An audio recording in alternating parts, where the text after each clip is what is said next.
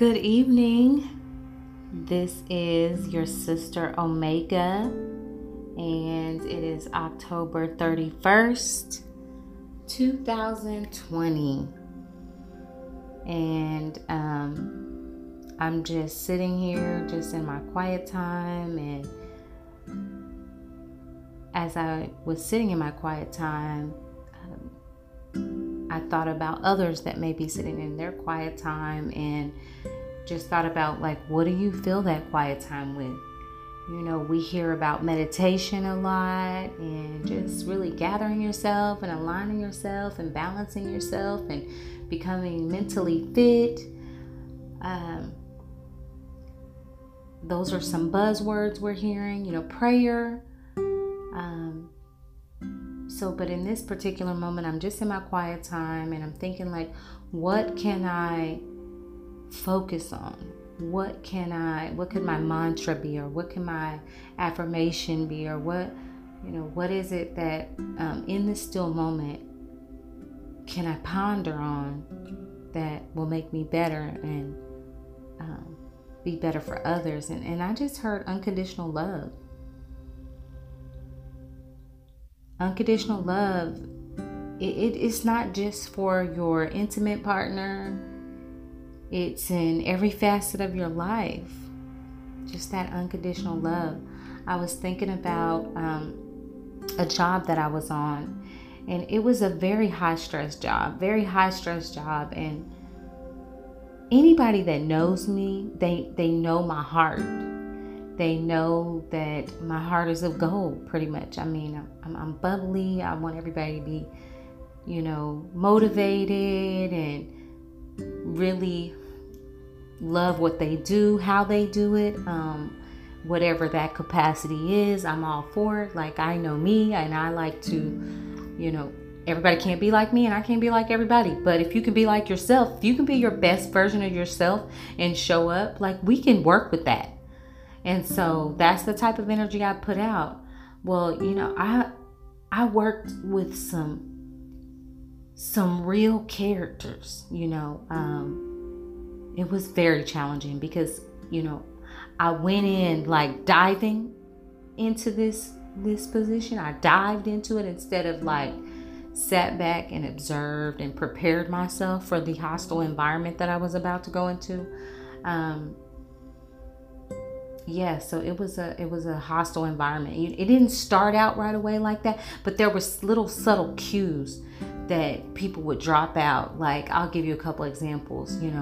One said, "Oh yeah, I heard you gave a really good interview. You did really well in your interview." As if I was supposed to do that. Like the person was so surprised I did so well, or whoever interviewed, whoever the panel was, that it was just such a shock when they met me. It was like, "Oh, you were the one?" And then in the same week, I'm pretty sure, maybe a couple weeks, the same person said, "Well, there's a minority quota that this type of job has to have, and so you probably filled that quota." or something. And I was like, wow, so now I'm not qualified for the job, right? Or is that what you're telling me? Because, okay. I remember another one of the co-workers coming in saying, "Who do you think you are? Miss Walmart? You just prance around here and you just humming and you just miss customer service, huh?" Because I worked at Walmart previously.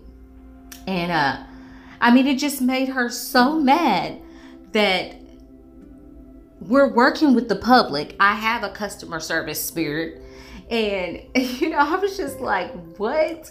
And left and right, I was getting into it, people. I remember getting into it with another coworker, and I'm like she brought it on all herself, just being snotty, and oh my gosh. And I remember getting pulled into the office, and I was getting reprimanded supposedly because, all the emotional stress was it was showing. But I remember that the superior said, "Well, it's just, funny how every time there's a problem, you're the one that's involved." And so who do you think the problem is? And I was like flabbergasted when she said that. And I didn't have time to list everything, at that moment.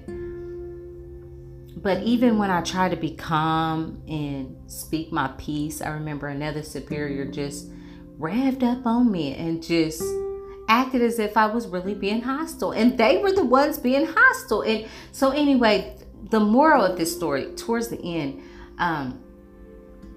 what got me through was to recite this scripture about unconditional love, because I knew that I couldn't fight fire with these people, or it would have been just like the previous job, how I feel like I pretty much got out of there. It was just like, they're not trying to work with me. They're not trying to bring 100 and me bring 100 and us meet at the middle and have a common goal. Like, this is war. And so the type of warfare that I had trained myself up to this point was spiritual warfare. Okay, it's the kind that you may not necessarily see.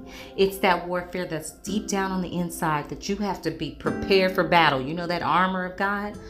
Well, anywho, this scripture, I just kept reciting it over and over and over. The part that I'm going to read this whole scripture to you, but the part that you really need to get down is 1 Corinthians chapter 13. Verse 4 through 8. And I like the New Living Translation version. I like the way it's put. So again, that's 1 Corinthians chapter 13, verse 4 through 8. If you need some warfare and you don't want to do things the same way, and you want to come up out of there smelling like roses, if you want to take the high road, it can happen. It's possible. Let me tell you, I had been on this job for 2 years, and it was just getting to the point where my blood was bubbling. I didn't feel peace until I got up out the driveway, and it was a prison.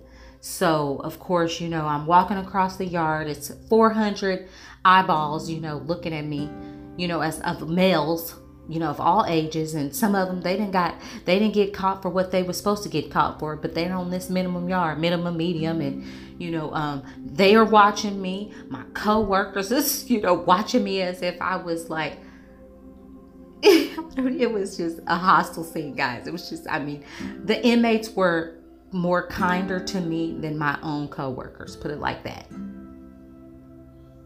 Just plain and simple. Okay.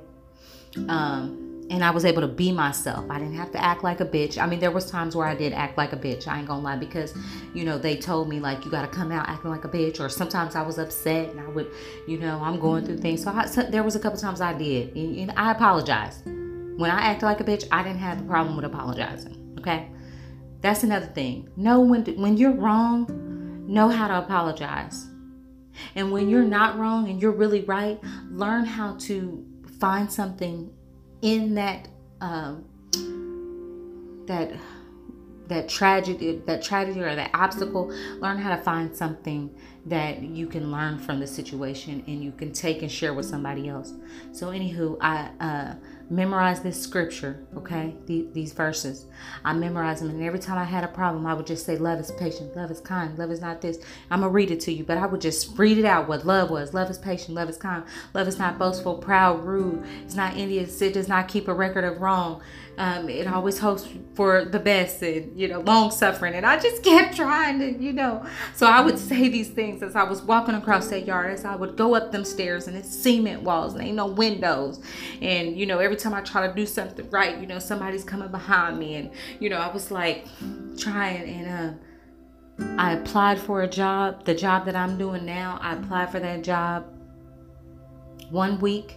The next week I had the interview. The next week I learned that I had the job, but I had found out it was the job that maybe this wasn't the right fit for me, from a lot of people. And, I was going to try to cancel the job and stay where I was at. And thank God the email didn't go through, but anyway, the director called me and offered me the position, the better position for me.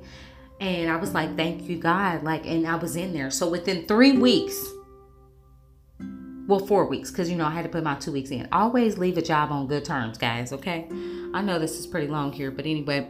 So, don't leave on bad terms, okay? So, I was able to put in my 2 weeks, and I got into the job, and I freaking love the job. Now, it ain't easy, but I flipping love the job.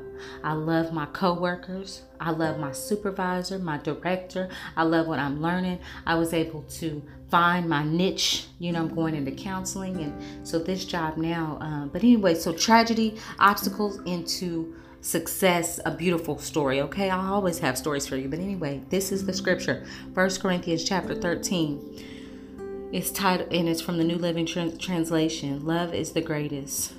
If I could speak all the language of earth and of angels, but didn't love others, I would only be a noisy gong or a clanging cymbal.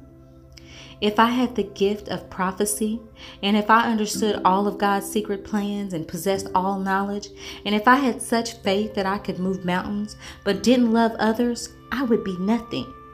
If I gave everything I have to the poor and even sacrificed my body, I could boast about it. But if I didn't love others, I would have gained nothing. This right here, this is the one right here, y'all. Love is patient and kind. Love is not jealous or boastful or proud or rude. It does not demand its own way. It is not irritable, and it keeps no record of being wronged. It does not rejoice about injustice, but rejoices whenever the truth wins out. Love never gives up, never loses faith. It is always hopeful and endures through every circumstance. Prophecy and speaking in unknown languages and special knowledge will become useless, but love will last forever. Now, our knowledge is partial and incomplete, and even the gift of prophecy reveals only part of the whole picture. But when the time of perfection comes, these partial things will become useless. When I was a child, I spoke and thought and reasoned as a child. But when I grew up, I put away childish things. Now we see things imperfectly, like puzzling reflections in a mirror. But then we will see everything with perfect clarity. All that I know now is partial and incomplete. But then I will know everything completely, just as God now knows me completely. 3 things that will last forever: faith, hope, and love. And the greatest of these is love. Amen. So that's 1 Corinthians chapter 13 from the New Living Translation. Let me tell you, if you like it from the King James Version, or if you like it from the NIV, or if you like it from the Easy to Read, do what you need to do, but get unconditional love down in your spirit, so that when you pop off at somebody, or you get out of the character, the peaceable character that you're supposed to be in, no matter what they do, you gotta control you. And love is unconditional. You hear me? Love is unconditional. Yeah, sure, I could have probably figured out a way to say, hey, you're racist. You're treating me this way, but you're not treating her like that. Sure, I could have, filed some type of grievance. I'm sure I could have. I'm sure I could have added up everything. But I said, Lord, I'm going to love my way up out of this. I'm going to love I need you to help me love my way. No, actually, I said, I need you, God. I cried. I shed some tears because I was like, they don't know me. They don't know. I will not blow it up, but I will get bad about it. Like, I'm not just some little punk, I'm just not some little bitch. I'm sorry. Excuse me. I said the cuss word, but that's not who I am. But because I know that, and I've worked hard to get to the professional level that I am in business and how I carry myself, I was like, I need something else. And this is what God gave me. So I pray to God that somebody that's listening to this, you will need it, or somebody else will need it, to get up out of some situation that doesn't really feel comfortable. Okay? Thank you for your time. Thank you for your ear. Have a blessed and highly favored evening, night, or life, whichever. And thanks for stopping by.